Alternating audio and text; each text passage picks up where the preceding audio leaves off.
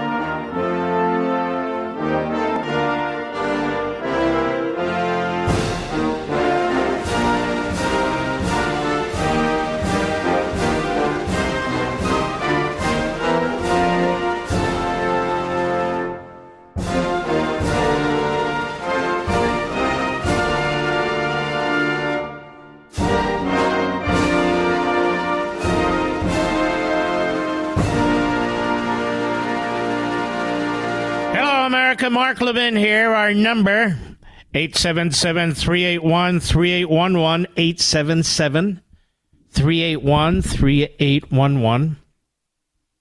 Well, ladies and gentlemen, there's some deep concern out there about a hurricane that looks like it's building off the Pacific. Did you see this, Mr. Producer?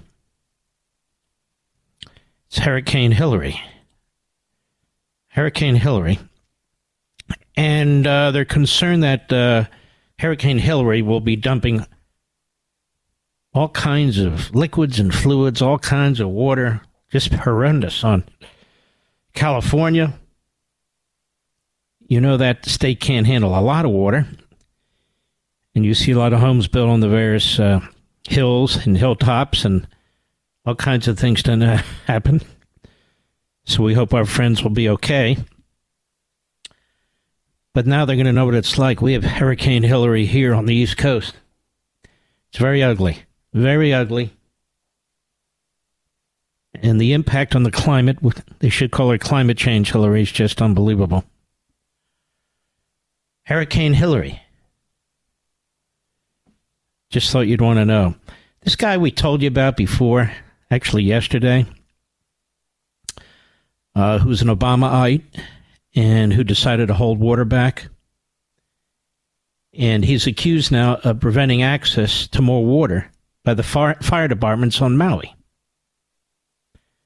Because he's a climate change fanatic. Already, I would love to know how many lives have been lost or how many people are harmed or injured as a result of climate change fanatics. And we know the reliance on electricity and electricity alone and the growing reliance on electricity is nuts. So you have a complete sort of fusion. Electricity setting the island on fire, and an individual reportedly involved in withholding water from the fire department. Not directly, but he wouldn't give them the water they asked for, so that's direct enough as far as I'm concerned. Climate change, the future, it's just going to be fantastic. It really is. Starvation, inconvenience at a minimum. All these great things are going to take place. Anyway, I want to move on here. The United States Department of Injustice is asking for a 30-year sentence for the leader of the Proud Boys, who was convicted of sedition. This is how CNN reports it. The Justice Department is seeking 3-decade prison sentences for the leaders, plural, of the Proud Boys convicted of seditious conspiracy for plotting and leading the crowd at the January 6, 2021 Capitol riot, positioning the men as failed, thuggish political revolutionaries. This is weird. I thought Donald Trump was responsible for this, Mr. Producer. In a new court filing, prosecutors say Enrique Trillo, Ethan Nordine, Joseph Biggs, Zachary Real, and Dominican Pizzelo, quote, intentionally positioned themselves at the vanguard of political violence in this country for years on January 6th, sought to change the course of American history. Don't you think this is a little dramatic? Seriously, folks? These guys, whether they're armed or unarmed, they didn't show any weapons when they went into the building. They didn't fire any weapons in the building. They didn't use any knives or swords or hammers or anything when they were in the building. They didn't use pepper spray, bear spray, smoke bombs, stink bombs, nothing. And according to the Department of Justice, Federal Bureau of Investigation, and prosecutors, they were leading a revolution to overthrow the country.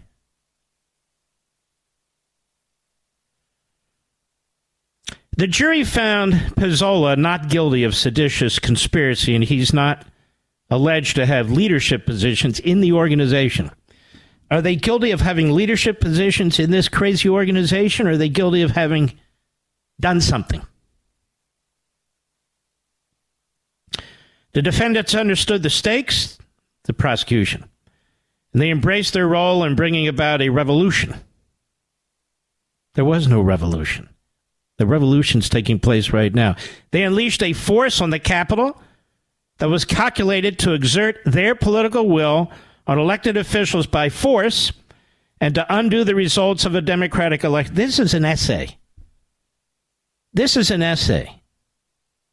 Nothing more, nothing less. The foot soldiers of the right, armed to keep their leader in power. That would be Trump. They failed. They are not heroes. They are criminals, prosecutors wrote in the news filing. Court filing, in many ways, is the summation of the years-long effort by U.S. Attorney's Office in D.C. to prosecute hundreds of rioters. They've prosecuted 1,100 who inflicted violence at the U.S. Capitol on January 6th. I thought they were accused of leading a revolution. Were they found guilty? That is sedition. Were they found guilty of violence? Of specifically hurting somebody? I don't know. Are even more responsible for the attack than the leadership of another militia group, the Oath Keepers, who stashed weapons just outside Washington as backup and suited up in military gear to march into the riot. They stashed weapons as backup? Did they use them? No. I'm sorry, I'm just being honest. I know I'm not allowed to be. All of a sudden, I'm going to be a white supremacist, me the Jew. Stuart Rhodes, the founder of the Oath Keepers, received a sentence of 18 years in prison for his role on January 6th, following his conviction of seditious conspiracy, the longest sentence so far among any defendant from that day. They asked that he get 25 years. The conduct of these defendants is more egregious than that of the Oath Keeper defendants, warrants greater sentences, the prosecutors wrote. It's critical that this court impose significant sentences of incarceration on all the defendants in this case to convey those who would mobilize such political violence in the future that their actions will have consequences. Oh, really? Is there one Black Lives Matter individual involved in violence who has served 25 or 30 years? Remember those two people, both lawyers, Ivy League lawyers in New York, who threw a Molotov cocktail into a police cruiser? Remember that, Mr. Producer? Remember that, America? Threw a Molotov cocktail into a police cruiser. Thank God the police weren't in their cruiser. The Department of Justice took a different position. The Department of Justice said, look, these are first offenders. They meant well. They weren't really trying to hurt anybody. You remember this, America? And they got off. They spent a minimal amount of time in jail. Minuscule. And they got out. At the request of the United States Department of Justice. So you're going to have Some people do 30 years. This other guy doing 18 years. I don't know them. I don't know their groups. 30 years, they're asking. The other guy, 18 years. And the people who threw Molotov cocktails in an NYPD cruiser, obviously trying to kill one or two police officers, the same Department of Justice argues that they've had enough time in jail. I think it was like 6, 8, 10, 12 months at max. And they let them out? This is why I read these stories to you. I can blow them off like everybody else or say, I don't need the grief that comes along with talking about these things, but I'm talking about these things. It makes no sense, does it? Unless you understand what's going on. It's funny to hear these prosecutors talk about revolutionary activity. Black Lives Matter talks specifically about overthrowing the country, that it pushes the Marxist doctrine. It's very specific about it. They don't talk about them that way, that they're revolutionaries, even though they claim to be revolutionaries, trying to overthrow the government, even though they claim that they're trying to overthrow the government. Same with Antifa. So you see, if certain people want to overthrow the government, even violently, they're peacefully protesting. In at least 2 cases, the Department of Justice will come to their defense. But if you're part of the Proud Boys, well, you ought to get 30 years. Each of them, 30 years. You know, I watch these shows on television in addition to doing a ton of reading, that like A&E, you watch the First 48, shows like that. And sometimes they'll circle back to show, what the kind of sentence these people get. Murderers get 30 years, sometimes with a chance for parole, sometimes not. Murderers get 30 years. Murderers. The fact is, these people didn't even come close to overthrowing the United States government. They didn't come even close. It was ugly. It was violent. But you want to talk about ugly and violent? Remember when the Puerto Rican freedom terrorists, a.k.a. freedom fighters, were sitting in the gallery, the House of Representatives, and they unloaded their pistols.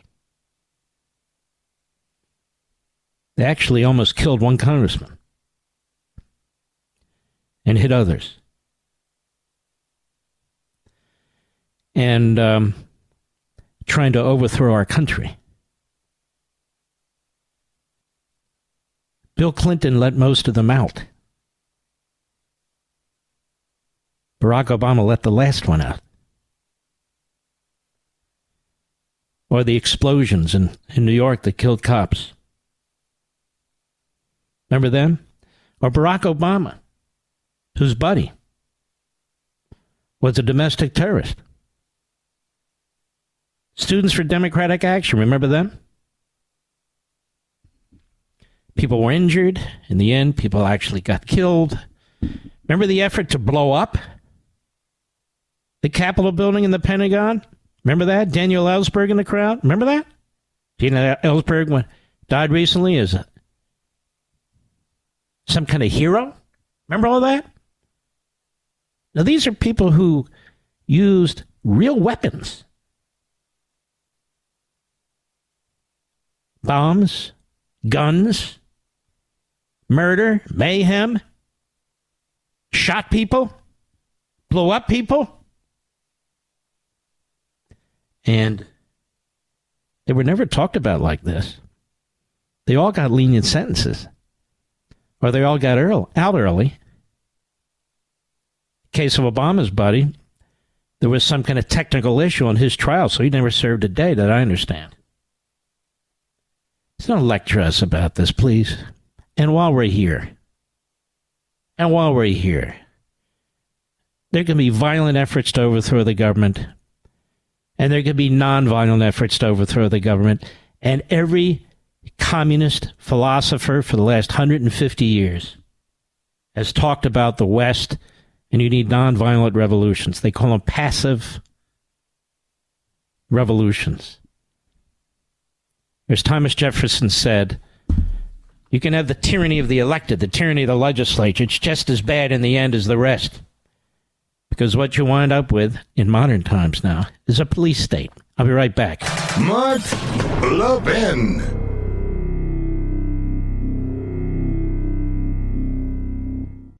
You know what helps me sleep well at night? Physical gold. I'm concerned about what the Biden administration is doing, and I've decided to learn more about gold IRAs to help me diversify. Did you know you can buy gold for your IRA or 401k? Gold can't be tracked like digital currency. No one has to know what you're buying, and there's no way to print more. My best resource for gold IRAs is Augusta Precious Metals. Their track record is no less than phenomenal. Learn why thousands of Americans are getting gold IRAs as part of their retirement portfolios. And you need to contact Augusta Precious Metals and get their free guide. I'm serious. Text Levin to 68592. Again, text Levin to 68592. Levin to 68592, or go to AugustaPreciousMetals.com. That's AugustaPreciousMetals.com. Text date and message rates may apply. Performance varies. Consult your financial professionals before making investment decisions and get risk disclosures at AugustaPreciousMetals.com.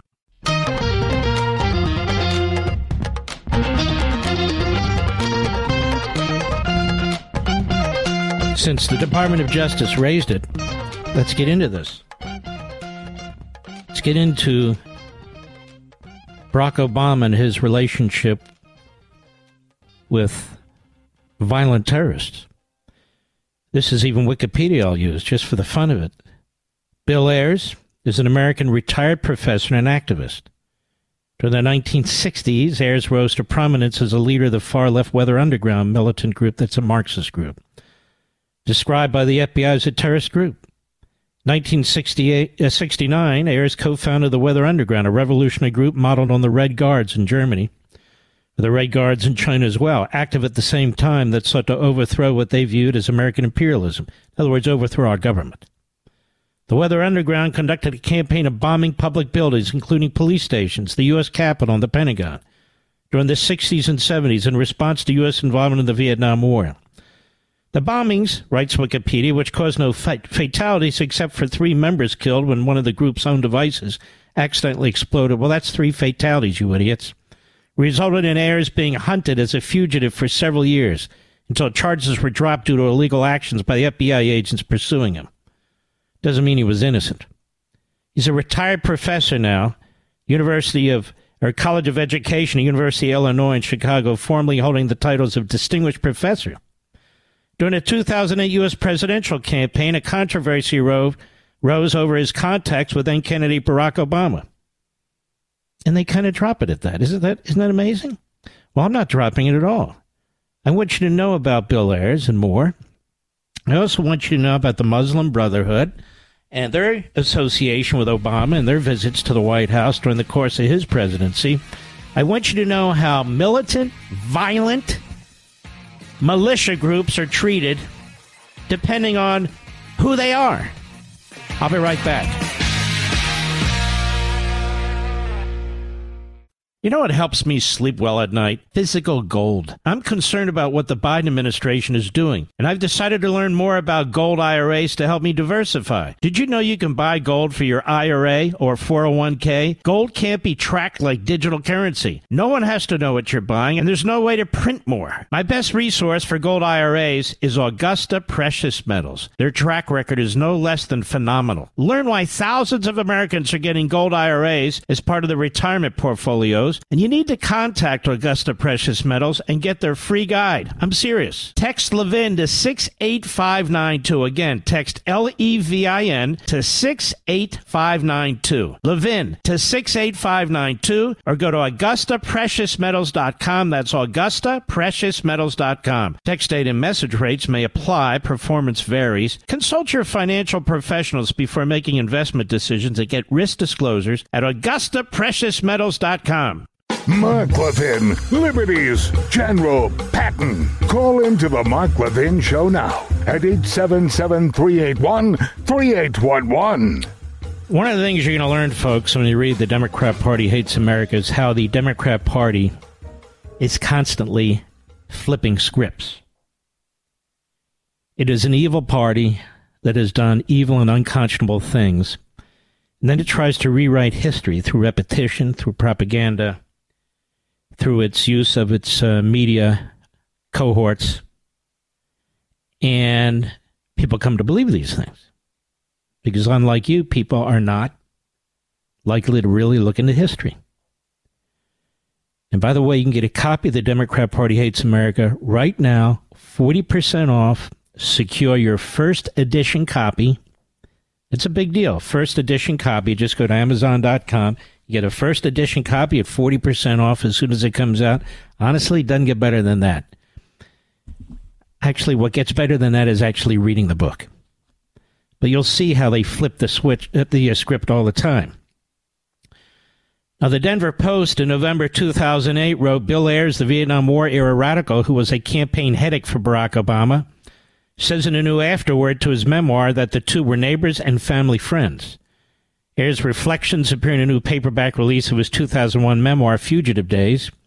The AP obtained a copy of the new afterword Thursday. And then he was an education professor at the University of Illinois, Chicago. This is where all these Stalinists go.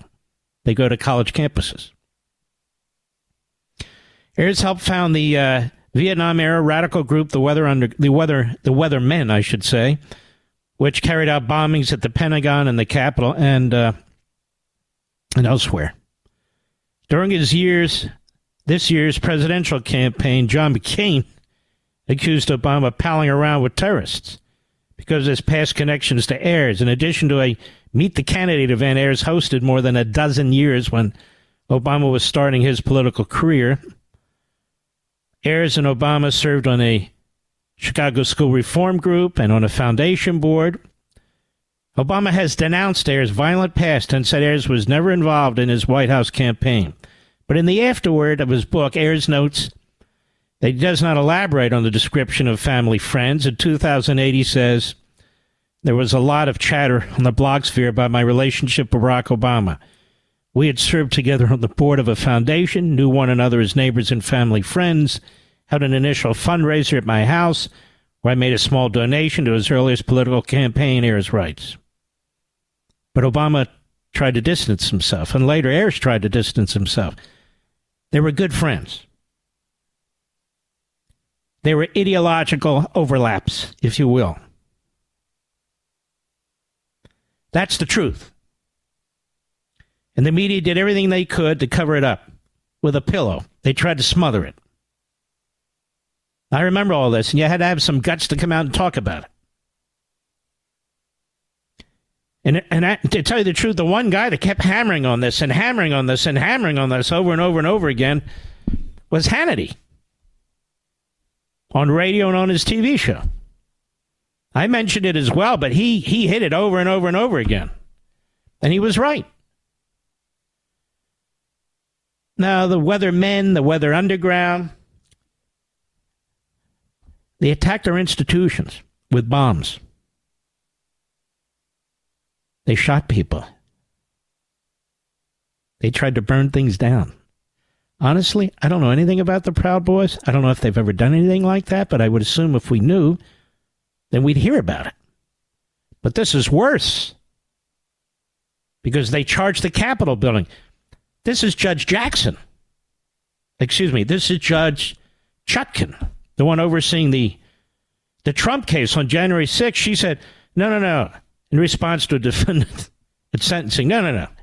This is worse than 2020, she said, what happened in 2006. Because it was an assault on the Capitol building. Oh, I see. Because they were saying, why are we getting more time than all these other people that had riots, killed people, destroyed billions of dollars in property, were trying to overthrow the government? This is worse. That's the judge Trump has now. She won't even recuse herself. And by the way, very, very importantly, the Department of Justice and Smith have asked this judge to set the trial in the so-called January 6th case. It's not even the right way to put it, but just for shortcut, in January. In January. What is that, 4 or 5 months from now? Can you imagine? And Trump's lawyers smartly said, no, it ought to be April 2025, after the election and after the inauguration. Now we'll see what this Judge Chutkan does. We'll see what she does. I think I know already. And when you get people like Bill Barr cheerleading for her to have an early trial and so forth and so on, they find cover in their unconscionable acts. All of these cases should be after the election, if not dismissed, on substantive grounds for many, many reasons. I just want you to know this, because people aren't going to remember what I'm reminding you of. They're not going to remember even on our favorite cable network, unless they're listening to this program, and certainly CNN and MSNBC will smother it. And so will the New York Slimes, as they smothered the Holocaust. And so will the Washington Post, as it smothered the Hunter Biden laptop. I'm just telling you. But seems to me the weathermen, the weather underground did a hell of a lot more damage to this country. I don't know many people who served 30 years either. Now, what's the Muslim Brotherhood? What's the Muslim Brotherhood? Is that sort of a civic organization, like the Lions Club? Is that what it is? Sort of the civics organization? Let's go back to Wikipedia, who's no friend of ours. The Society of Muslim Brothers, known as the Muslim Brotherhood, is a transnational Sunni Islamist organization founded in Egypt in 1928. Initially as pan-Islamic, religious and social movement, it preached Islam in Egypt, taught the illiterate, The group spread to other Muslim countries, but still is one of its largest organizations in Egypt. But what about it? Boy, I really have to scroll down. This just tells you a lot about Wikipedia, doesn't it? I'm getting there. Well, ladies and gentlemen, let me see if I can help. Here we go. 2011, Revolution and After. Well, they were involved in a number of things, including the murder of... Let me pull up a different site. These guys are so pathetic. The Muslim Brotherhood is understood as an international terrorist organization. Let me cut to the chase. That's essentially what it is. That's essentially what it's been. And even according to the Council on Foreign Relations, let's see here. Of course, it started in Egypt. The group came to national power, winning the presidency. Arab Spring, you might recall, in the early 2000s, and then there was an uprising to overthrow it. Barack Obama was very sympathetic to the Muslim Brotherhood in Egypt, cut off funding for them when they were overthrown. They ousted Hosni Mubarak in 2011. The group's political arm won a plurality of seats in Egypt's lower house of the parliament. Its candidate, you might remember Mohamed Morsi, was elected president, but he was ousted in a military coup. And I might say, thank God. Founded in 1928 as a history of violence, it earned legitimacy among its core constituency by pretending to, feed the poor and so forth. But it's been a radical organization. It helped found these terrorist groups, these shoot-offs in the Middle East. And here, the Muslim Brotherhood in our own country. It's a radical organization. And they visited the White House repeatedly during the Obama administration. So did this group CARE, that was founded in a meeting in Philadelphia in order to promote the interest of Hamas, among others in this country, and those involved in founding it, including the Muslim Brotherhood. And CARE, of course, is effectively an appendage of the Democrat Party. And they went to the Obama White House over and over and over and over and over again. So keep that in mind. And not only that, during the Obama administration, CARE was paid to provide anti-discrimination advice, that is, anti-Muslim discrimination advice, to the FBI and other parts of the Department of Justice. So you can see Black Lives Matter, Antifa, the Weathermen and the Weather Underground, the Puerto Rican independence movement, CARE, the Muslim Brotherhood.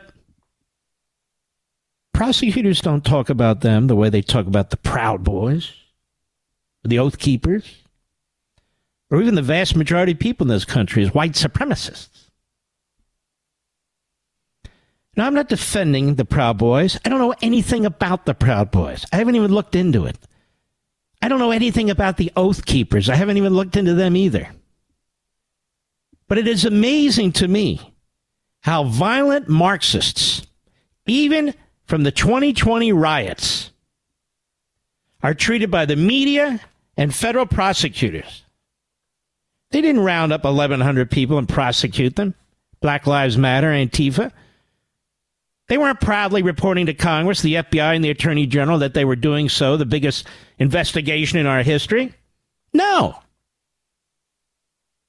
Well, why not?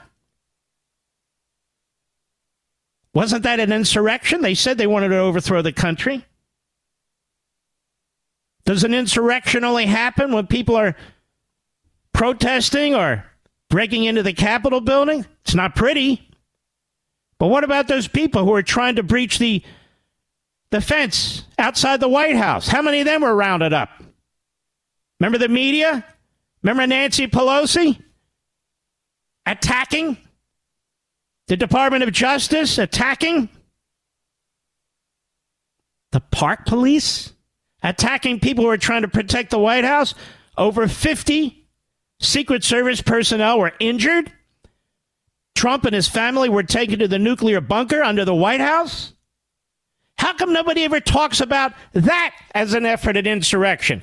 To decapitate the executive branch, trying to break into the White House and the White House grounds. What about it? Oh, you know what about it. You know what the hell's going on. We'll be right back. Mark Levin.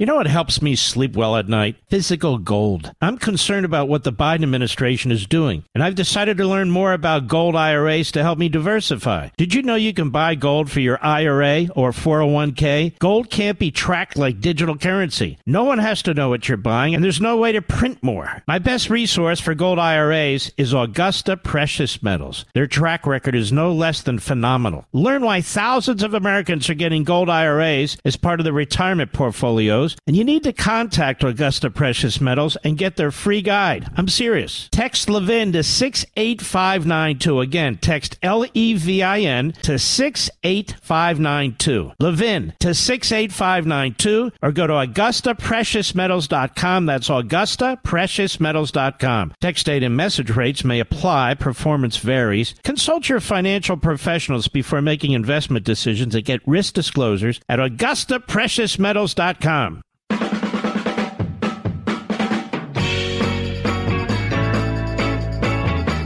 You know, I predict that people are going to like Vivek Ramaswamy after this debate because he's smooth. He's very smooth. But here's my problem. And I don't personally dislike him. I don't personally know him. He'll say things that are kind of flip, and they're quick, and then we move on. They're not very substantive. Now, what am I talking about? I guarantee he's going to say during this debate, I'm not part of the swamp. I've never been in politics. It's one thing to be an outsider. It's another thing to have no record whatsoever of supporting conservatives, of being conservative, or writing conservative things, or saying conservative things, supporting groups like the Tea Party. I mean, he's an adult. He's a man. He's almost 38 years old. There's nothing past 2 years or so and beyond. Nothing. Now, that gives you an opportunity to say whatever you want. Gives you an opportunity to say, I'm going to do this, I'm going to do this. I'm not part of the swamp. But that doesn't mean if you're not part of the swamp that you're conservative. There's vast majority of you are not part of the swamp. I can find nothing, absolutely nothing. He was on the show. I asked him. I put it to him. He came up with nothing. So for me, I need some fingerprints somewhere. People are finding them with George Soros' older brother. And then he says some truly outrageous things about Taiwan. We're going to have Taiwan help us build up our chip industry, hopefully by 2035 or 2038, and then we're going to, then they're on their own. What? So why would Taiwan help us build up our chip industry if a president of the United States says, help us, and then you're on your own? Does anybody know why we have an alliance with Taiwan? Anybody? Get to that in a minute. But that position rejects every position of every conservative candidate and president since Barry Goldwater and Ronald Reagan and Donald Trump. Well, it's not a forever war, so that can't be the issue. So you're going to hand Taiwan to the communist Chinese? Now, what are the implications for that, America? What are the implications? Oh, good. Maybe the Philippines are next. Because what use are the Philippines to you and me? They don't even have a chip industry. That's the problem. But yesterday he said something to me that was equally, if not crazier. And I want to get to that in the next hour. I got to deal with business here. All right, let me start this. Maybe I can end it too. Vivek Ramaswamy effectively says, look, I want to help the core of my policy in the Middle East to get more Abraham Accords between Israel and Arab countries. And then leave. Get out of there. And we shouldn't give aid to Israel unless we give aid to everybody in about the same amounts. Really? Does that appeal to you? I want to talk about this when we return. This isn't even, we don't want any more forever wars, we don't want to call World War III. This is as extreme as Bernie Sanders' foreign policy. I'll be right back. This segment of the podcast is exclusively sponsored by Pure Talk. Pure Talk offers great coverage and can save your family money on your wireless bill every single month. Go to puretalk.com to find the plan that's right for you. Thank you again for listening, and thank you so much for this sponsorship, Pure Talk. He's here. He's here. Now, broadcasting from the underground command post, deep in the bowels of a hidden bunker, somewhere under the brick and steel of a nondescript building, we've once again made contact with our leader, Mark Levin. Hello, America. Mark Levin here. Our number, 877-381-3811. 877-381-3811. So, Vivek Ramaswamy writes, well, first he made a statement about our relationship with the State of Israel, which essentially says, look, essentially, we should treat the Arab states in Israel on a level playing field. We should, give aid to Israel as much as we give to anybody else. We can get all these Arab Accords in there, many more of them, and then integrate Israel into these sort of Arab alliances and then leave. We don't need to give them any more aid. So he's kind of adjusted that since I called him out. I said, not good. Awful, actually. Our relationship with Israel is very special. It should be treated like, say, Yemen. Then I said that Vivek also threw Taiwan under the bus. He says, in response, the centerpiece of my Middle East policy in year one will be to consummate Abraham Accords 2.0, which will be good for the U.S. and good for Israel. Let's stop right there. How are you going to do that? How are you going to do that? I'll get to that in a minute. Trump knew how to do it. If we can lead the way in helping Israel fully integrate into the economic and security infrastructure of the Middle East via the Abraham Accords 2.0, it is better for everyone if Israel is truly able to stand on its own 2 feet, with support from partners across the Middle East that we diplomatically bring to the table. We will not leave Israel hanging out to dry ever. Okay, these statements don't work together. You can't integrate all this in any kind of a logical way. What I'm saying is, and I'll break it down, Vivek is probably the best speaker that's running with the thinnest credentials. Now, he'll move quickly between, I've been a businessman and I'm not part of the swamp and everything, but that's not good enough for me. It's just not. When I see some of these guys who have fought like hell to stop the radicals from taking over our country, and now they're part of the swamp, I'm not buying that. So I wrote in response to Vivek, Israel does stand on its own 2 feet. It spends, and I had to correct this, over 5% of its GDP on defense. And it has fought bravely for 75 years in numerous wars and battles. Your statement is absurd. Nonetheless, it's a tiny country with few people. Its enemies not only receive billions in weapons from our enemies, but in the case of Iran, billions of dollars from our country via Biden's policies. However, you miss the point entirely. Israel is an ally in a very dangerous part of the world. We need Israel as a counterweight to Iran, Syria, terrorist organizations, etc. You seem oblivious to America's need to have strong and reliable allies throughout the world to help our own security needs. Foreign policy should be based on prudence, not flip ideological comments. You're not ensuring our security. You're ensuring that we will need a much larger military, many more service personnel, bigger intelligence operations, more ships, more aircraft, etc., if we do as you suggest. In other words, my point is we're not going to have bases. We're not going to have allies out there who are looking to help us because we're not helping them. You'll have China and Russia in the region pouring in, and you'll have Iran as a power. It'd be a disaster.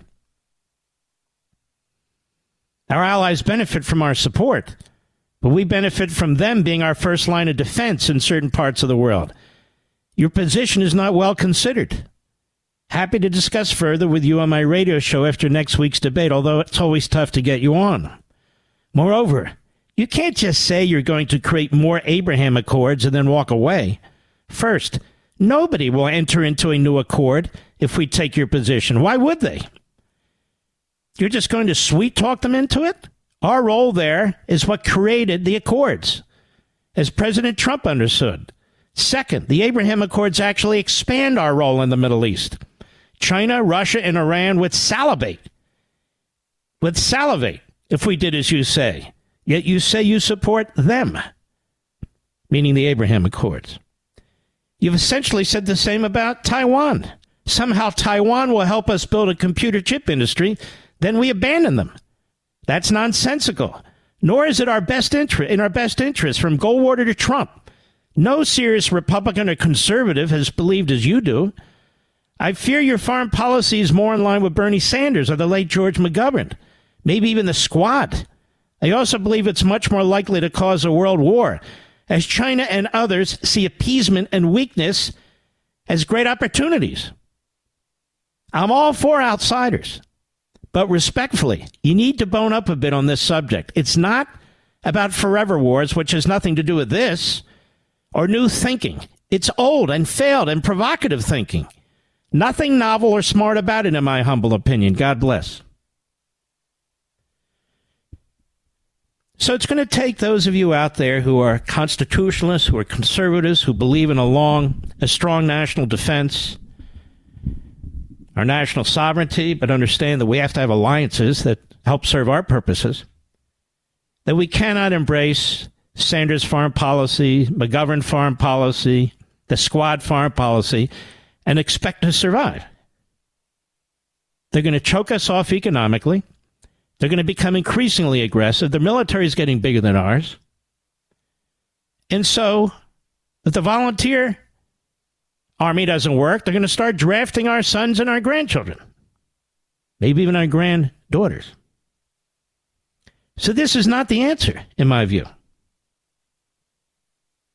But you're going to treat Israel like Yemen? You're going to treat Israel like what? Like Kuwait?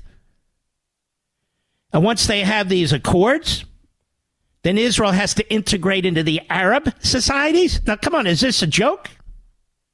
Sounds cool.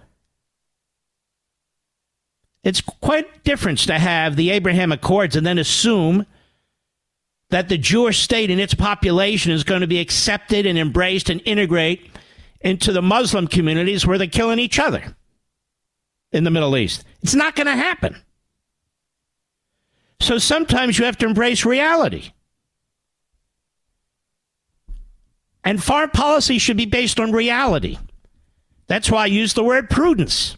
It shouldn't be based on bumper sticker statements or sweet talking or pie in the sky or whatever the hell it is. On the Abraham Accords, there's not another Arab country that will engage in an Abraham Accord negotiation if it thinks the United States is just going to bail on everybody and leave the region to China and Russia and Iran. It's not going to happen. So that's number one. I don't know who the foreign policy advisor is, if there is any. Oh, I know. There's Mark, old school hawk. I'm not. I'm a Reaganite. That's what I am. Now it's time to hate Reagan, the old, No, it's not. The most successful president in what? Really, maybe ever. I mean, I put Washington, Lincoln up there, but who's number three? From my perspective, it's Reagan.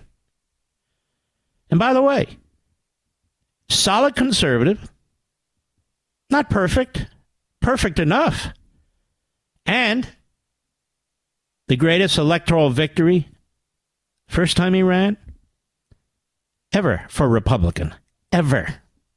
And the second greatest electoral victory, ever. Maybe ever. Losing one state by 3,000 votes, and of course the District of Columbia, where Donald Trump can get a fair trial, of course, jury of his peers. So yes, I have some questions. Now, I don't know who George Soros' older brother is. I don't know if he's a good guy or a bad guy. I just assume he's just as bad as his brother. But here's my question. Before you announce that you're going to run for president, why do you broom that off your site? Why do you pressure Wikipedia to take that off their site? I'm just curious. Nothing personal. Why would you do that? First of all, we've been trying to get Wikipedia to stop lying about me over and over again. They blow us off completely. They don't even have the name of my wife correct. We tried to fix that. They ignore us completely. I don't know how you persuade them to take Paul Soros' name off in connection with a fellowship that you had of some kind. I don't know what it is. Again, if you don't have a background or a record, then what are people supposed to look at? Now, some of you after the debate are going to come back and say, I like that guy. Mark, you're an a-hole. I like that guy. So like him. Vote for him. I'm not stopping anybody from doing it. I'm voicing my opinion. Now, I look at that, and then I look at the Trump record, which is enormous. The Abraham Accords, that's Trump. Securing the border, Trump got close. Holding China in line, Trump. Little Rocket Man, stop firing me. I can go on and on and on about his presidential record. It's tremendous. I can go on and on and on about Ron DeSantis' gubernatorial record, despite what some of the Trump haters and others say about him. It's the greatest in the country. In fact, it's the greatest I've ever seen of any governor in my life, ever. Which is why he comes under attack by Chris Christie. He's trying to knock him out of the number 2 slot. And which is why they say, there he is, the guy that goes to war over gays. And so they lie like the left. He didn't go to war over gays. But he fought back. He pushed back. And he won. And he changed the state fundamentally, politically. They have a legislature supermajority. When's the last time a Republican did something like this? When's the first time? And he won by almost 20% when he ran. And he puts everything on the line and runs again, and he knows he's going to be beaten up by Trump. And then there's Chris Christie beating up on him. And I look at him and I look at this Vivek, and it's amazing to me how friends, even colleagues on my favorite cable chat, they keep pushing this Vivek guy. And I go, why? Entertaining, I agree. But ask some questions. I've got some more questions. We're going to invite him back on after the debate. We'll invite DeSantis back on. Of course, we'll invite Donald Trump, Tim Scott, Nikki Haley, whatever. We'll keep inviting Chris Christie. He'll get up, what about it, Chris, Mr. Tough Guy? Why won't you come here? You won't get hurt. It's okay. It's all right, Chris. You hear what he said today, Mr. Producer? Need a big leader, he said. We need a really big leader, he says. Let's listen to this. Let's go. It's cut 3. Cut 3. Go. Be president of the United States. Joe, because I want our country to go back to doing big things. We have become so small in the way we divide ourselves, pit ourselves against each other, small in the issues that we're arguing about. Look, we've got big things to deal with in the entitlement programs, big issues to deal with on getting our economy. I would ask the people in New Jersey, especially Republicans, was this guy a good governor? Your pension plans in New Jersey are a disaster. He didn't do a thing to fix them. How about your property taxes? How about your income taxes? How about your quality of life? What did Chris Christie do about it? About division? The guy can't get elected dog catcher in New Jersey today. He wants to be president. So we need big leaders like Chris Christie. So in many ways, he's like Vivek, but with a record. And not a good one. And not a good one. Go ahead, Mr. Producer. Manageable for people. Big things to do around the world in terms of standing up to authoritarian dictators like Putin and Xi and Kim Jong-un. And how would you do that exactly? And the mullahs in Iran. Yeah, kill it. It's all right. I don't want to hear any more. I'm asking you, the American, how would he do these things? This guy, everybody around him is shutting down a bridge because they're angry at a mayor in a little town in New Jersey. Shutting down a bridge between New York and New Jersey. Can you imagine shutting down a lane on the bridge? He didn't know anything. The chief of staff knew. The deputy chief knew. The campaign guy knew. The janitor knew. This one knew. But Chris didn't know anything. Knew nothing about it. Nothing. At the end, he was looked at carefully, and they said, we can't make a case that meets the criminal standard beyond a reasonable doubt, even though they felt that he did have a role. But that's okay. Chris Christie's going to stand up to them. Chris Christie is going to salvage our economy. We need big leaders, he says, like Washington, Lincoln, FDR, Ronald Reagan. Let me tell you something about Ronald Reagan.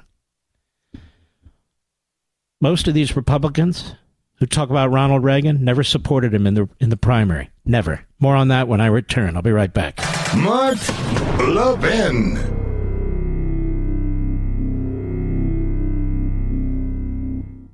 You know what company's looking for you when they actually upgrade your service and don't charge you for it? This is great news, and for new and current Pure Talk customers. Pure Talk just added data to every plan and is including a mobile hotspot with each one, with no price increase whatsoever. Now, if you've considered Pure Talk before but haven't pulled the trigger, take a look again. Just $20 a month for unlimited talk, text, and now 50% more 5G data, plus mobile hotspot. Just $20 a month, folks. This is why I love Pure Talk. That also happens to be veteran-owned and only hires the best customer service team right here in America. Most families are saving almost $1,000 a year while enjoying the most dependable 5G network in America. Just go to puretalk.com and enter promo code Levin Podcast to make the switch to Pure Talk, and you'll save an additional 50% off your first month. Again, go to puretalk.com, enter promo code LEVIN Podcast, and make the switch to my cell phone company, Pure Talk, today.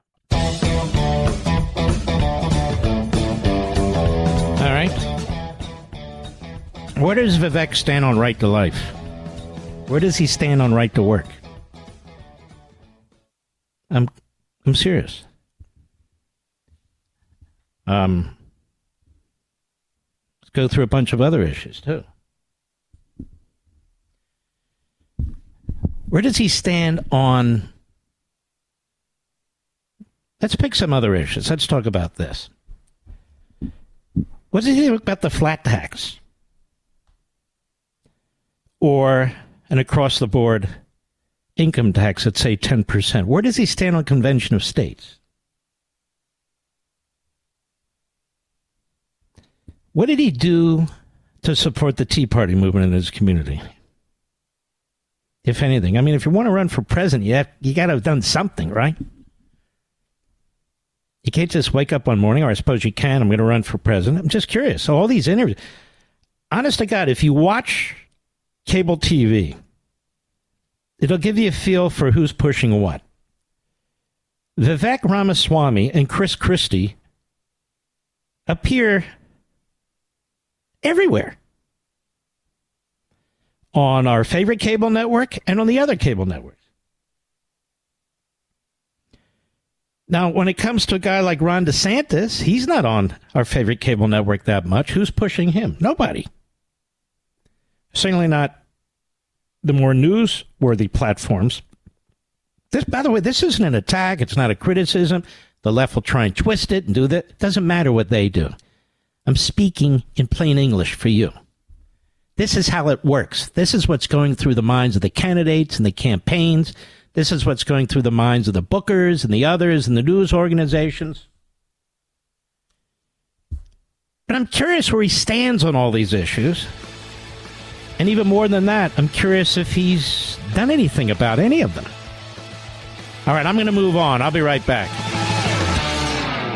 You know what company's looking for you when they actually upgrade your service and don't charge you for it? This is great news, and for new and current Pure Talk customers. Pure Talk just added data to every plan and is including a mobile hotspot with each one, with no price increase whatsoever. Now, if you've considered Pure Talk before but haven't pulled the trigger, take a look again. Just $20 a month for unlimited talk, text, and now 50% more 5G data, plus mobile hotspot. Just $20 a month, folks. This is why I love Pure Talk. That also happens to be veteran-owned and only hires the best customer service team right here in America. Most families are saving almost $1,000 a year while enjoying the most dependable 5G network in America. Just go to puretalk.com and enter promo code Levin Podcast to make the switch to Pure Talk, and you'll save an additional 50% off your first month. Again, go to puretalk.com, enter promo code LEVIN Podcast, and make the switch to my cell phone company, Pure Talk, today.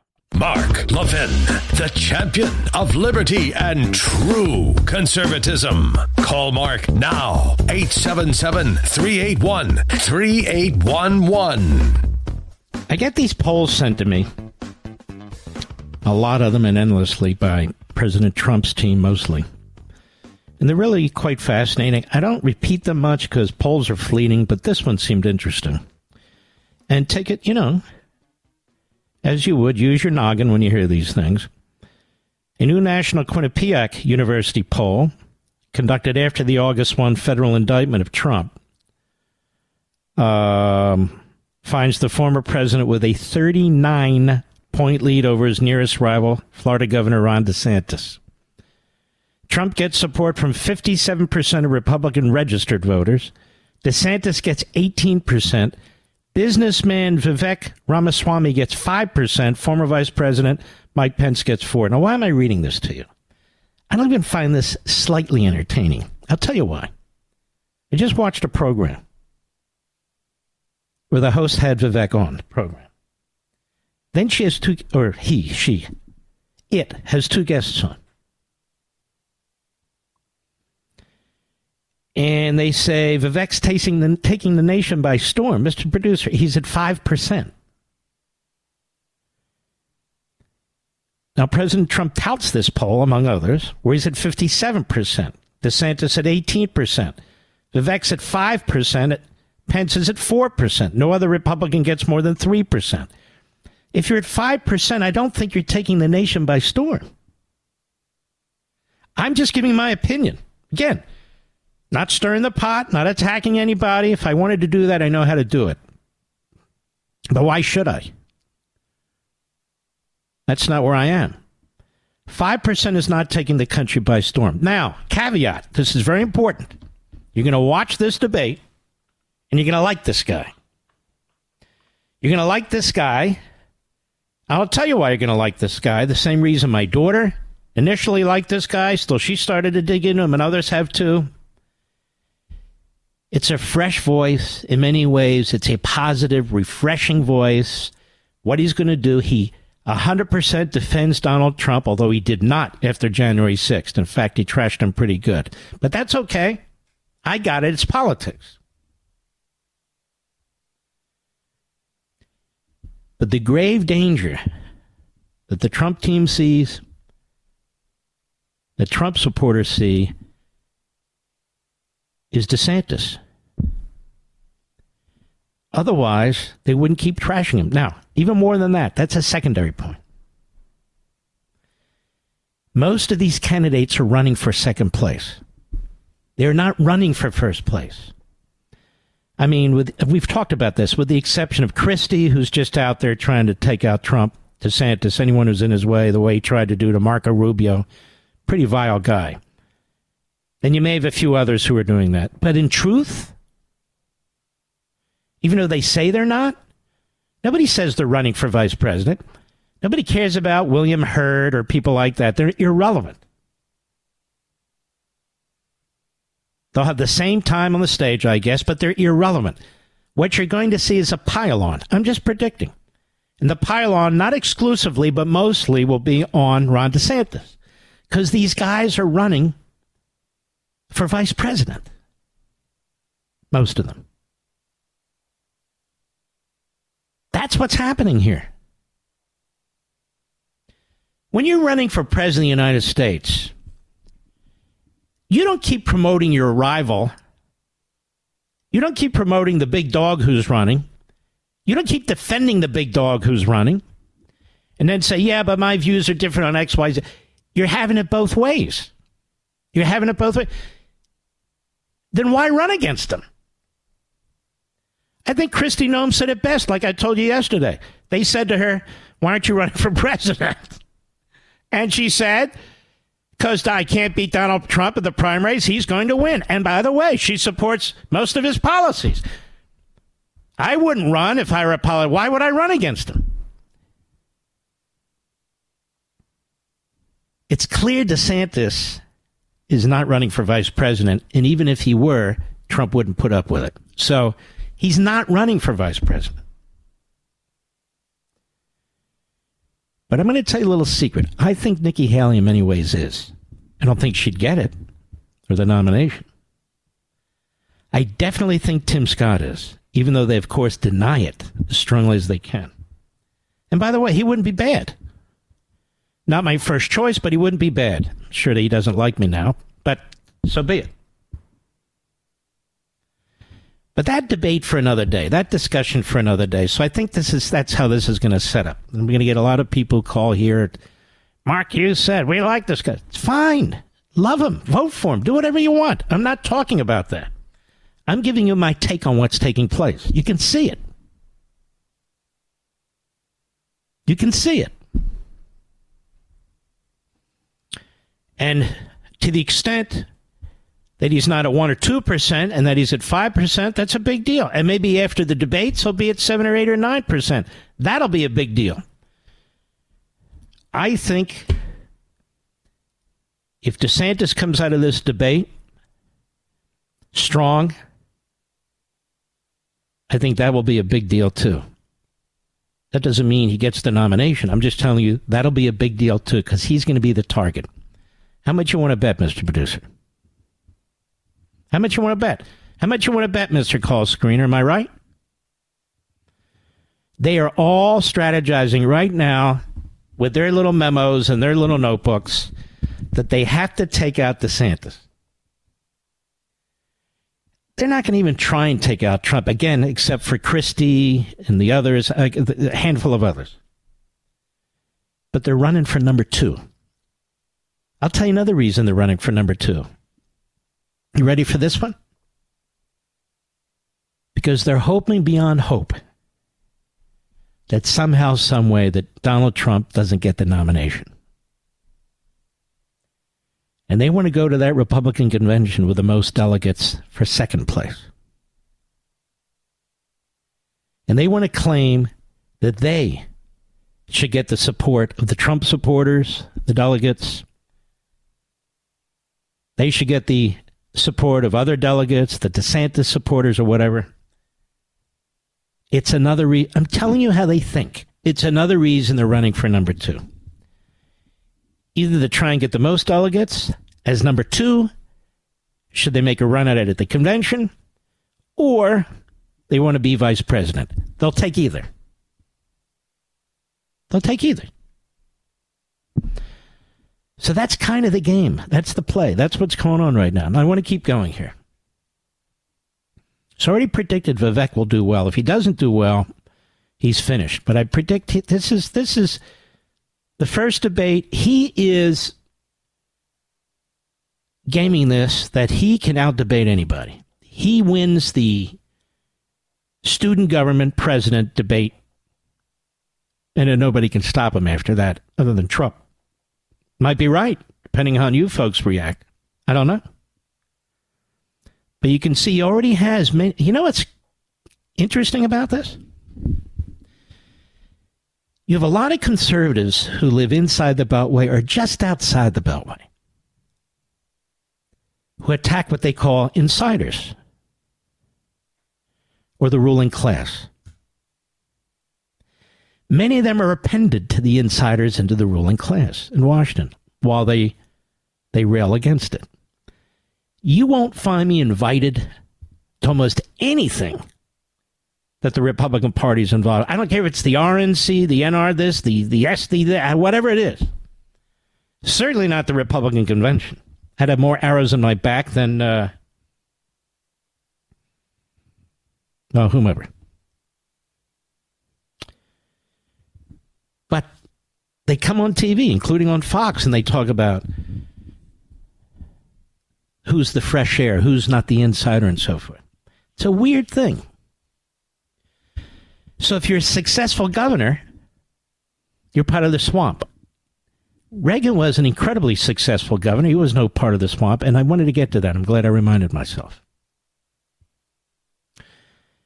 To hear people like my dear friend and Rhino, Hugh Hewitt, and Chris Christie, and Larry Hogan,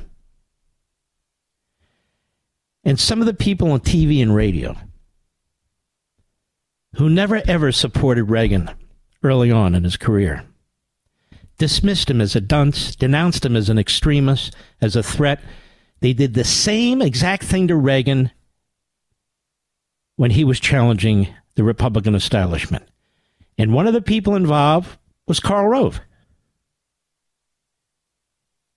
was Karl Rove in 1980 when he was behind George H.W. Bush, and they were working behind the scenes sleazing, smearing Reagan. He denies it. And let me put it to you this way. Should I call him a liar, Mr. Producer? No, I would never do that. He's not right. He's not accurate. Not accurate. And there are others. Mitch McConnell never supported Reagan in any of his efforts to take on the Republican ruling class, as you can imagine. Ever. Ever. But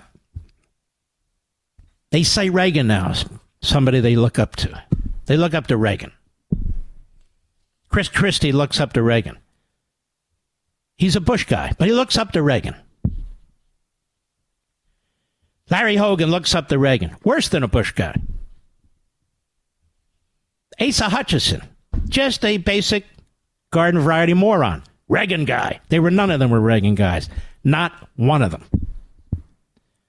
I'm just making the point. Well, look at this, ladies and gentlemen. A Biden megadonor gives massive contribution to Chris Christie's campaign.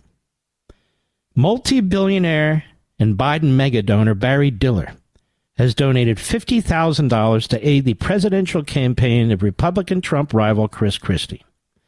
Diller has already donated $100,000 to the re-election campaign of Joe Biden, but now the Biden megadonor seems to have started a concerning trend, with anti-Trump candidates positioning themselves as rival to the former president, the New York Post reported.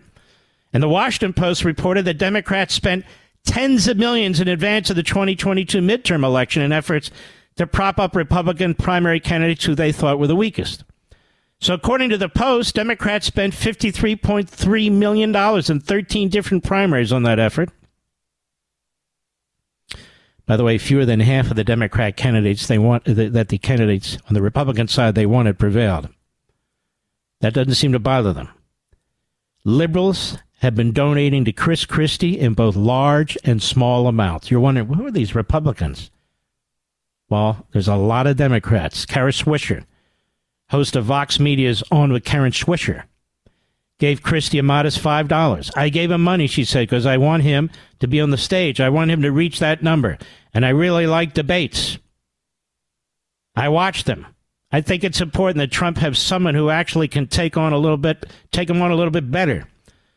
What appears to be the real motive behind liberals supporting Christie? Stopping Trump. While Swisher gave Christie the equivalent of a small amount, Diller, with a net worth of $3.8 billion, according to Forbes, contributed a hell of a lot more, but the effect will be the same.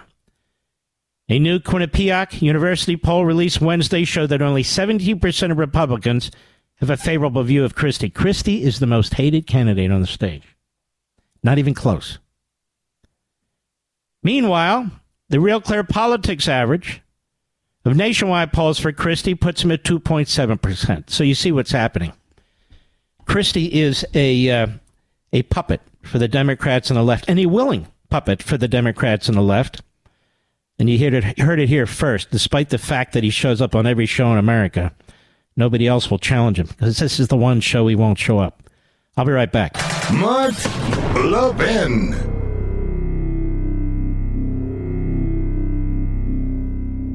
You know what company's looking for you when they actually upgrade your service and don't charge you for it? This is great news, and for new and current Pure Talk customers. Pure Talk just added data to every plan and is including a mobile hotspot with each one, with no price increase whatsoever. Now, if you've considered Pure Talk before but haven't pulled the trigger, take a look again. Just $20 a month for unlimited talk, text, and now 50% more 5G data, plus mobile hotspot. Just $20 a month, folks. This is why I love Pure Talk. That also happens to be veteran-owned and only hires the best customer service team right here in America. Most families are saving almost $1,000 a year while enjoying the most dependable 5G network in America. Just go to puretalk.com and enter promo code Levin Podcast to make the switch to Pure Talk, and you'll save an additional 50% off your first month. Again, go to puretalk.com, enter promo code LEVIN Podcast, and make the switch to my cell phone company, Pure Talk, today.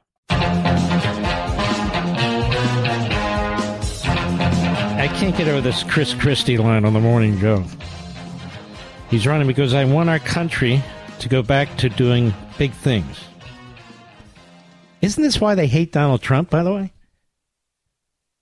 Ridiculously, they accuse him of being a dictator or something, but didn't he do big things? He did very big things. That's why they hate his guts. And he did big things to try and corral the ruling class and so forth and so on. Same here in Florida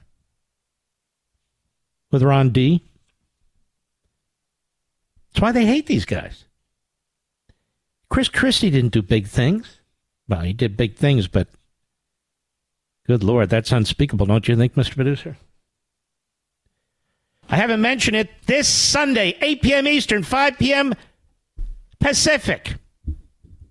I guess that's 7 p.m. Central. Y'all, you know the times. Life, Liberty, and Levin. It's a killer show. The opening is killer. The guests are on fire. Senator Tom Cotton, fantastic. Victor Davis Hanson, fantastic. And little old me. Don't miss it. Set your DVR. As I'm speaking, set your DVR. Don't forget. I'll be right back.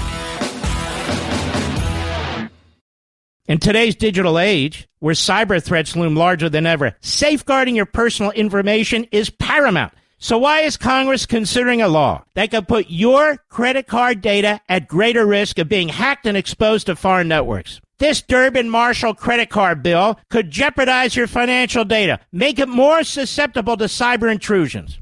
It's a controversial bill that proposes a shift in billions of dollars worth of consumer transactions to payment networks that lack the robust security measures consumers rely on. Who could possibly want that? Well, the answer? Woke corporate megastores seeking to inflate their multi-billion-dollar profit margins. The Durbin-Marshall credit card bill will undermine our safe and convenient payment systems and endanger your data security. It's time to take a stand. Visit electronicpaymentscoalition.org. Make your voice heard. Tell your senators to oppose the radical Durbin-Marshall credit card bill, paid for by the Electronic Payments Coalition. He's here. He's here. Now, broadcasting from the underground command post, deep in the bowels of a hidden bunker, somewhere under the brick and steel of a nondescript building, we've once again made contact with our leader, Mark Levin. Hello, America. Mark Levin here. Our number, 877-381-3811, 877-381-3811. I'm sad to report to you, those of us who are old enough to remember that on the death of James Buckley, William Buckley's older brother. It's very sad. What a solid individual he was. Ronald Reagan appointed him after he'd served in the Senate for 6 years on the Circuit Court in Washington, D.C. I had the great honor of briefly meeting him, and he was a big fan. I guess he was in his 80s then. New York Post, James L. Buckley, a conservative beacon who won a shock election victory to represent New York in the U.S. Senate in 1970, died. He was 100 years old. Buckley's death in a Washington hospital was the result of complications from a fall. I can't tell you how many times I hear this, and this has been experienced in our own family. His nephew, author, and political satirist Christopher Buckley told the New York Times on Friday.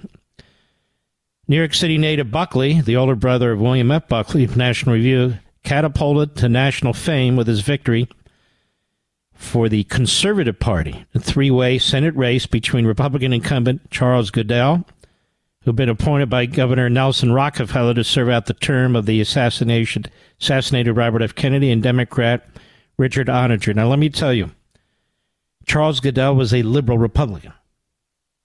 And the Conservative Party had enough with liberal Republicans out of New York. That's all they were getting, particularly Nelson Rockefeller.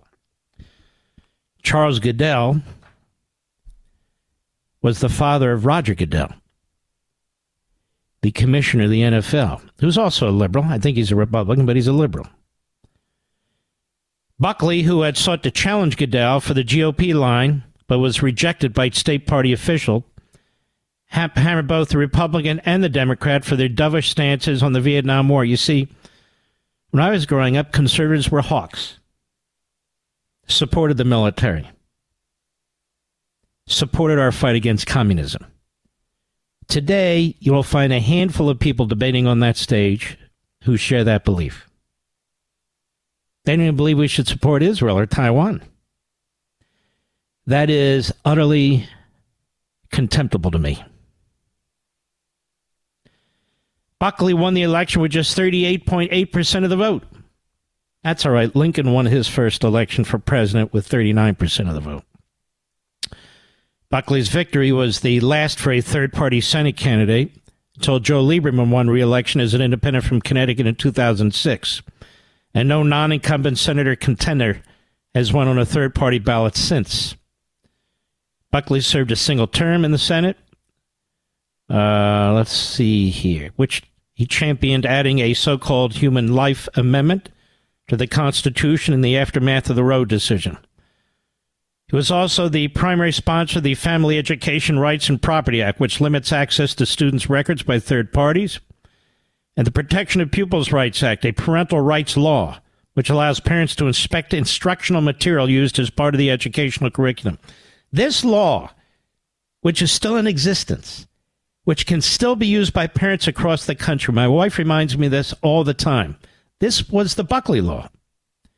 And he did something else that's not mentioned in this article. The Freedom of Information Act, FOIA, that was Buckley.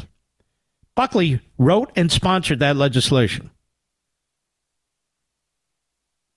An effort was made at the 1976 Republican National Convention to draft Buckley as the party's presidential candidate. The nomination eventually went to President Gerald Ford following a strong challenge from future President Ronald Reagan. Ronald Reagan fell about 100 delegates short of taking out the incumbent appointed President Gerald Ford, and the establishment hated him for it. Mitch McConnell was a Ford guy. This is when everything was on the line. What was the party going to be, and what would the country look like? Separate the men from the boys. McConnell went with the boys. The Bush guys went with Ford. So did their advisors. They don't want you to remember that. Brother Hugh went with Ford against Reagan, even though he's still my friend, don't get me wrong. That November, Buckley lost his re-election bid, which he contested on the Republican and conservative line. You may have heard of who he lost to, Daniel Patrick Moynihan. He made one more attempt to run. 1980 was defeated again, this time by Connecticut Democrat Christopher Dodd, because he lived in Connecticut at that point. Reagan chose Buckley as his Undersecretary of State. Beginning in 1992, he spent 3 years as president of Radio Free Europe and Radio Liberty. And in 1985, Reagan appointed Buckley to the U.S. Court of Appeals for the District of Columbia, where he sat for more than a decade, making him the rare American to serve his country in all three branches of government. He also served in World War II, enlisting in the Navy after the attack on Pearl Harbor. He saw combat in the Pacific before his discharge as a lieutenant.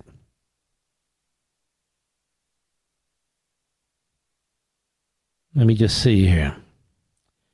The New York State Conservative Party chairman, Gerald Kassar, said on Friday that his party owes Buckley an enormous debt of gratitude for his 1970 historic Senate win and expressed great sorrow at the news.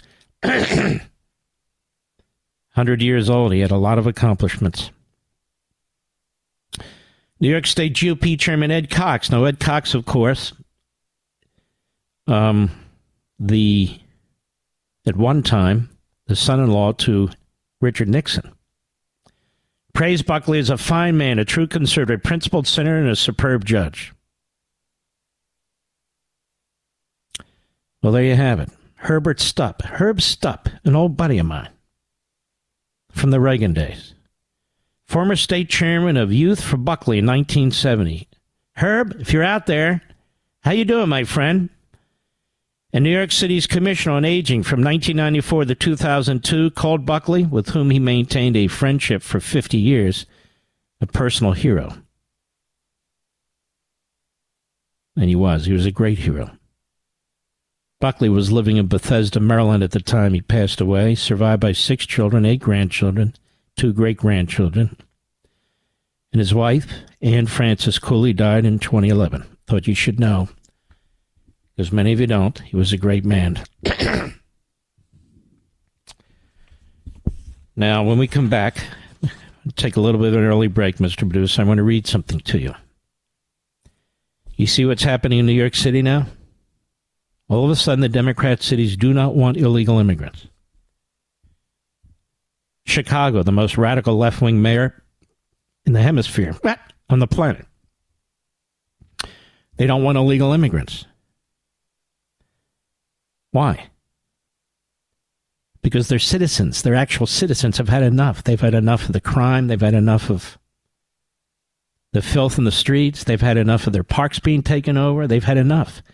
This is what happens, America, when Joe Biden has allowed over 5 million illegal aliens into the country. 5 million. In less than his full term. In 2.5 years in office, 5 million. Bill Barr's not sure if he'd vote for him or Trump, though. Don't worry. Because Bill Barr doesn't live there. I know where Bill Barr lives. There's not an illegal alien within 10 miles.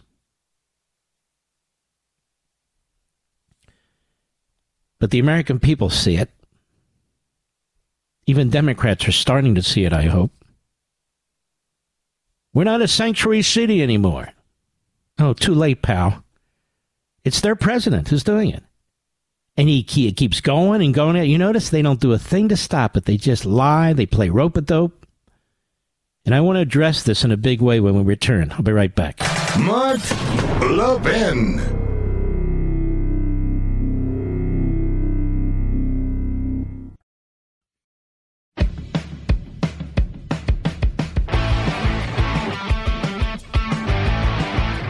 I want to read something to you, and the folks in New York, Chicago, all over the country, in these major cities. You haven't, but your fellow citizens there have voted Democrat, and the Democrat Party hates your country. They hate you. They even hate their cities. They're ideologues who push an agenda. Doesn't matter the consequences. That's exactly what's taking place. And they're destroying the country. The Democrat Party hates America. And I want this to be emblazoned in everybody's brain, from sea to shining sea and beyond. And I write about, again, this is just a baby little taste of what's in the book. A man I've talked about before, a liberal, a Democrat. But on this issue, he saw the writing on the wall. Passed away a few years back, did Democrat Governor of Colorado, Richard Lamb. Traditional liberal. A few years after leaving politics, he gave a weighty 5-minute speech, this is the book, in 2004 in Washington on how to destroy America. His comments cannot be properly summarized without doing damage to their impact. They're both profound and succinct, at least succinct enough to provide in full, I say in the book. Again, this is just one tiny piece. Lamb said, and tell me if this isn't prescient, 20 years later, if you believe that America's too smug, too self-satisfied, too rich, then let's destroy it. It's not that hard to do. No nation in history has survived the ravages of time. First, turn America into a bilingual or multilingual and bicultural country. History shows that no nation can survive the tension, conflict, and antagonism of 2 or more competing languages and cultures. It is a blessing for an individual to be bilingual. However, it is a curse for a society to be bilingual. The historical scholar Seymour Lepsit put it this way: the histories of bilingual and bicultural societies that do not assimilate are histories of turmoil, tension, and tragedy. He said Canada, Belgium, Malaysia, Lebanon all face crises of national experience, which minorities press for autonomy, if not independence. Pakistan and Cyprus have divided. Nigeria suppressed an ethnic rebellion. France faces difficulties with Basques, Bretons, and Corsicans, and of course now Muslims. Second, to destroy America, invent multiculturalism. I'm trying to read with one eye closed. Invent multiculturalism and engage immigrants to maintain their culture. I would make it an article of belief that all cultures are equal, that there are no cultural differences. Make it an article of faith that the black and Hispanic dropout rates are due to prejudice and discrimination by the majority. Every other explanation is out of bounds. Third, we can make the United States a Hispanic Quebec without much effort. The key is to celebrate diversity rather than unity. As Benjamin Schwartz said in the Atlantic Monthly recently, the apparent success of our own multi-ethnic and multicultural experiment might have been achieved, not by tolerance, but by hegemony. Without the dominance that once dictated ethnocentrality in what is meant to be in America, we are left with only tolerance and pluralism to hold us together. He says, I would encourage all immigrants to keep their own language and culture. I would replace the melting pot metaphor with the salad bowl metaphor. It is important to ensure that we have various cultural subgroups living in America, reinforcing their differences rather than as Americans, emphasizing their similarities. Fourth, I would make our fastest growing demographic group the least educated. I would add a second underclass, unassimilated, undereducated, and antagonistic to our population. Boy, oh boy, the meeting the Democrats with the white majority, the white dominant. I would have this second underclass have a 50% dropout rate from high school. My fifth point for destroying America would be to get big foundations in business to give these efforts lots and lots of money. I would invest in ethnic identity, and I would establish the cult of victimology. I would get all minorities to think their lack of success was the fault of the majority.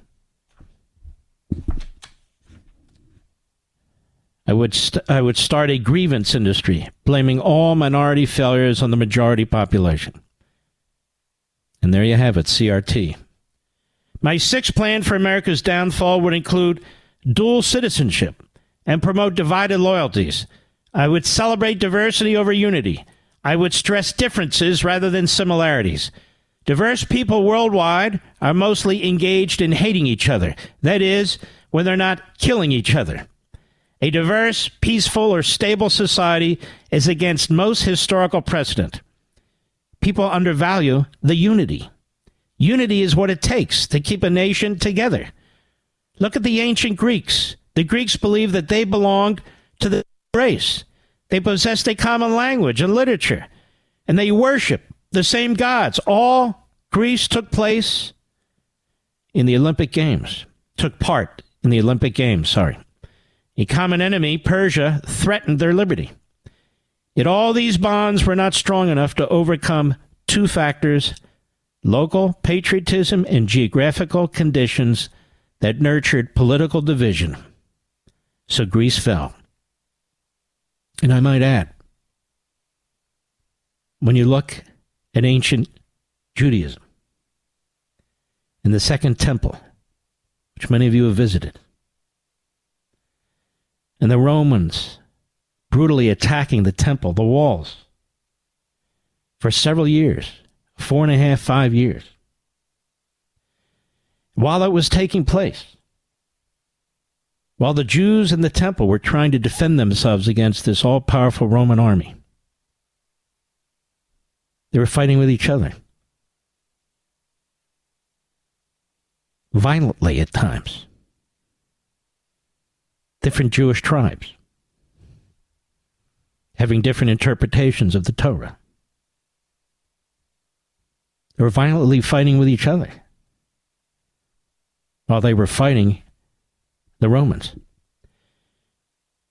Sounds a lot like the United States, with China on the rise.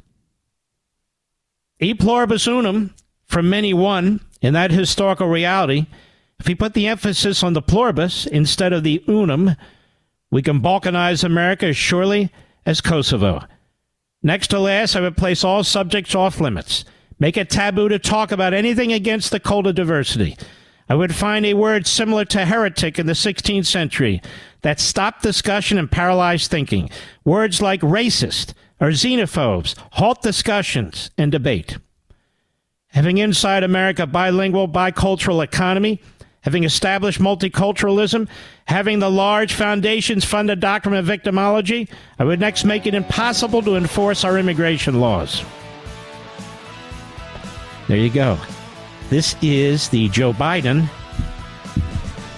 manual. I just read it to you.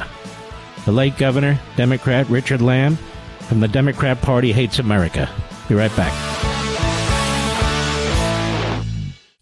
Mark Levin, the thunder on the right. Call in now, 877-381-3811. If I heard correctly during the break, we're going to send some F-16s to Ukraine. And all the folks out there, some of you, but certainly online, the commenters, many of whom are Russian bots, by the way, we understand that. But also the Putinoid wing of the GOP have said this will cause World War III. Well, we're about to find out, because it's not going to cause World War III. And people need to stop mimicking what the most asinine and hysterical people say about these things. At least that's my take on it. I'm sorry. At least that's my view on it. We have some great calls here, and I'm going to take some of them. Let's go to Fred, Sunnyvale, California, where we lived at one point. The great KSFO. Fred, you're back. How are you, buddy? I'm doing good, Captain. Thank you. What do you think? I hope you're doing well. Well, God bless you for your service. Listen, I just want to get to the point. This guy, Ramaswamy, whatever, I believe he's... Come on, we got to be nice. We got to be nice. Okay, forgive me then. What I'm afraid of and what I think people need to be aware of, just like Chris Christie and others, they're saying what we want to hear, but I really think they're working for the opposite position. And another thing is, if the gentleman Vivek does get in, and he is the nominee for the Republicans, he won't be the nominee. He's running for vice president, and if he can't get that, he's running for the next time around. That's what he's doing. Very good. If he gets in and he has any kind of power, and he doesn't do what Republicans or you and I expect him or hope that he will do, and anyone complains about it, they'll just call the racist card. I don't know about that, but I will tell you, thanks for your call, Fred. I asked a simple question when he was here. I said, I appreciate your ideas, but my question to you is this. You want to fundamentally fire all these people in the federal bureaucracy. I'm certainly for it. But let's say Congress says, not only won't you be able to do that, because we will block it. And he says, well, we have the power in the executive branch to do a lot of this on our own. And he's right. But let's say they say, you know what? The Democrats, we're not going to fund your defense budget. Or 50 other things they could say. I said, these are the kinds of things you need to think about. And he didn't have an answer. I'm just saying, maybe there is no answer. But you have to be prepared for real hand-to-hand combat. This isn't, how can I put it? This isn't a Harvard debate society. This isn't a Harvard debate society. You got to skin your knuckles, get some dirt under your fingernails. And if you haven't done that before, you got to explain how you're going to be able to do it. Does that make sense, Mr. Producer? Because when push comes to shove, you're going to have to get in the trenches and fight. How are you going to do it? I think it's a legitimate question. I mean, this is the presidency we're talking about. Let's go to Luke. Trucker, Utah, XM Satellite. Luke, how are you, sir? Yeah, hey, Mark. Yeah, home every day, trucker. So I'll cut right to the chase. I've watched probably 20 interviews with Vivek Ramaswamy, and I've listened and watched him very closely, and I think he would have to be the greatest con man, but I really do think that he loves this. I think he loves America. I think he understands the Constitution. I think he loves America too. Principle. He's smart off the charts. There's no doubt about that. In many, but you don't know a damn thing about him. That's the problem, really, and I don't either. That's true. I'm just saying. I've watched. Where do you live in Utah? Closely. What city? Okay, Luke. Let's have a conversation. Where do you live in Utah? American Fork, Utah, is where I live. Would you vote for a mayor if you didn't know anything about the mayor? Let me put it to you this way. Appearances on Fox or Meet the Press or on radio shows are great. I've been doing this a long time. I am not against the man. I want to be utterly clear. I'm not his enemy. I can't pin him down. And you're not going to persuade me otherwise because I need him to persuade me otherwise. And of course you've watched him 20 times on Fox because he's been on Fox 20 times. I'm not against that either. That's why he's at 5% and not at 1 or 2% like Chris Christie. He's been on Fox forever, too. But he's not likable. Vivek is likable. Vivek can talk. He's articulate. He's smart. That's great. It's not enough for me.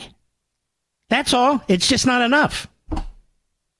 When I see that up against a Donald Trump who has a record, or up against a Ron DeSantis who has a record, or some of these other people, when you've actually gone through and fought like hell with the teachers' unions and fought like hell with the Republican establishment and have fought like hell for a wall on the southern border and have fought like hell for judgeships, whether the Supreme Court and when I see all that, I'm there's my Patton.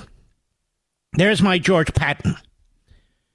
When somebody says they're going to do things that others are already doing, that's a communications director. A communications director. I want George Patton. That's what I want. You understand what I'm saying? Yes, sir. But the other thing is that nobody. I think you have to have a little bit of humility. Each person does. By the way, DeSantis and Trump are warriors. For sure. I just think that maybe there has to be some humility to understand that nobody's going to have all the answers all the time. Trump's made mistakes. We all make mistakes. So I think there has to be some understanding that, hey, look, we're not going to have all the answers all the time on foreign policy, on this and that, and all right, I'm confused. So who has to have humility? Who are you talking to? A world leader is what I would like to see to be able to say, for them to be able to say that, look. Well, they have, listen, let me, to the defense of all of them up here, they have to have answers. Otherwise, what's the point? I don't think it means they don't have humility.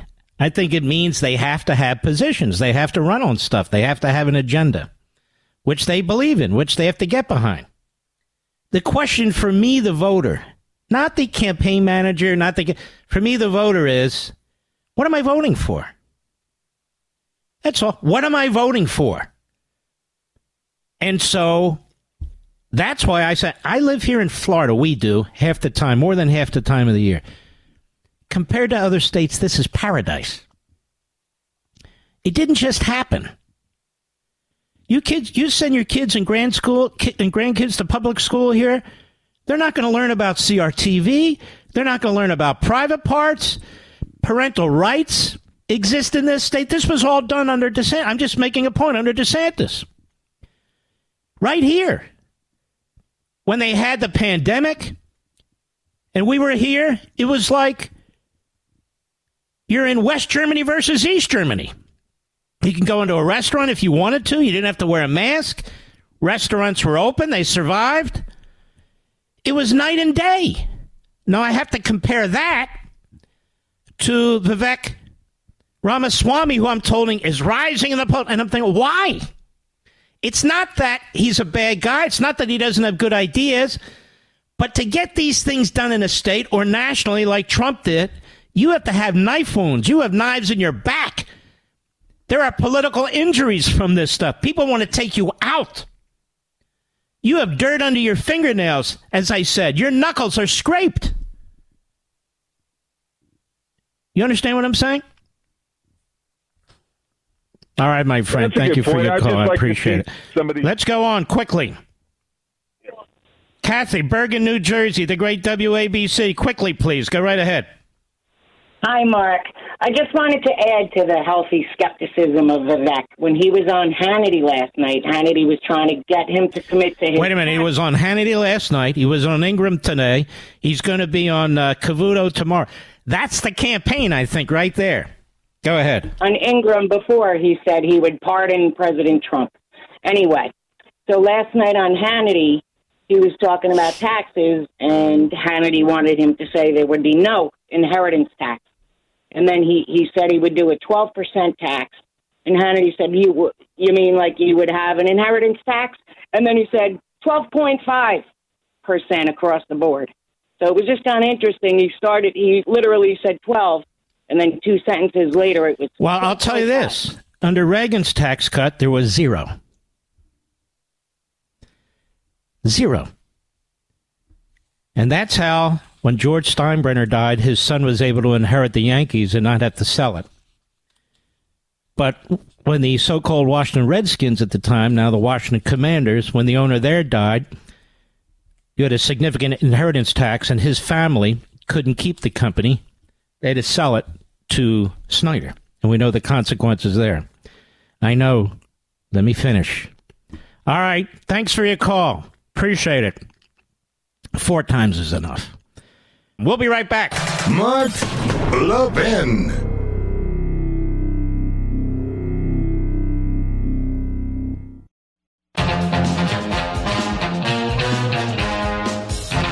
You know, Pete Hegseth, Will Cain, Duffy, they do a hell of a job. They really do. Either by themselves or together.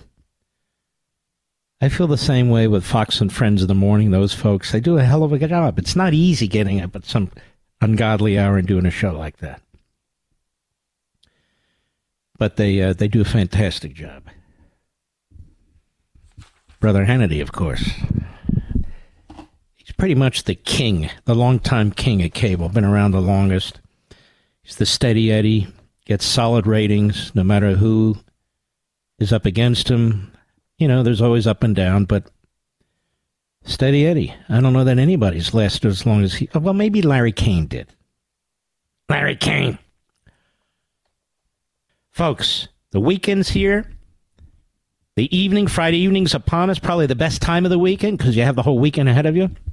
I want you to go to Amazon.com, pre-order your first edition copy of The Democrat Party Hates America. I've been reading little tidbits for you.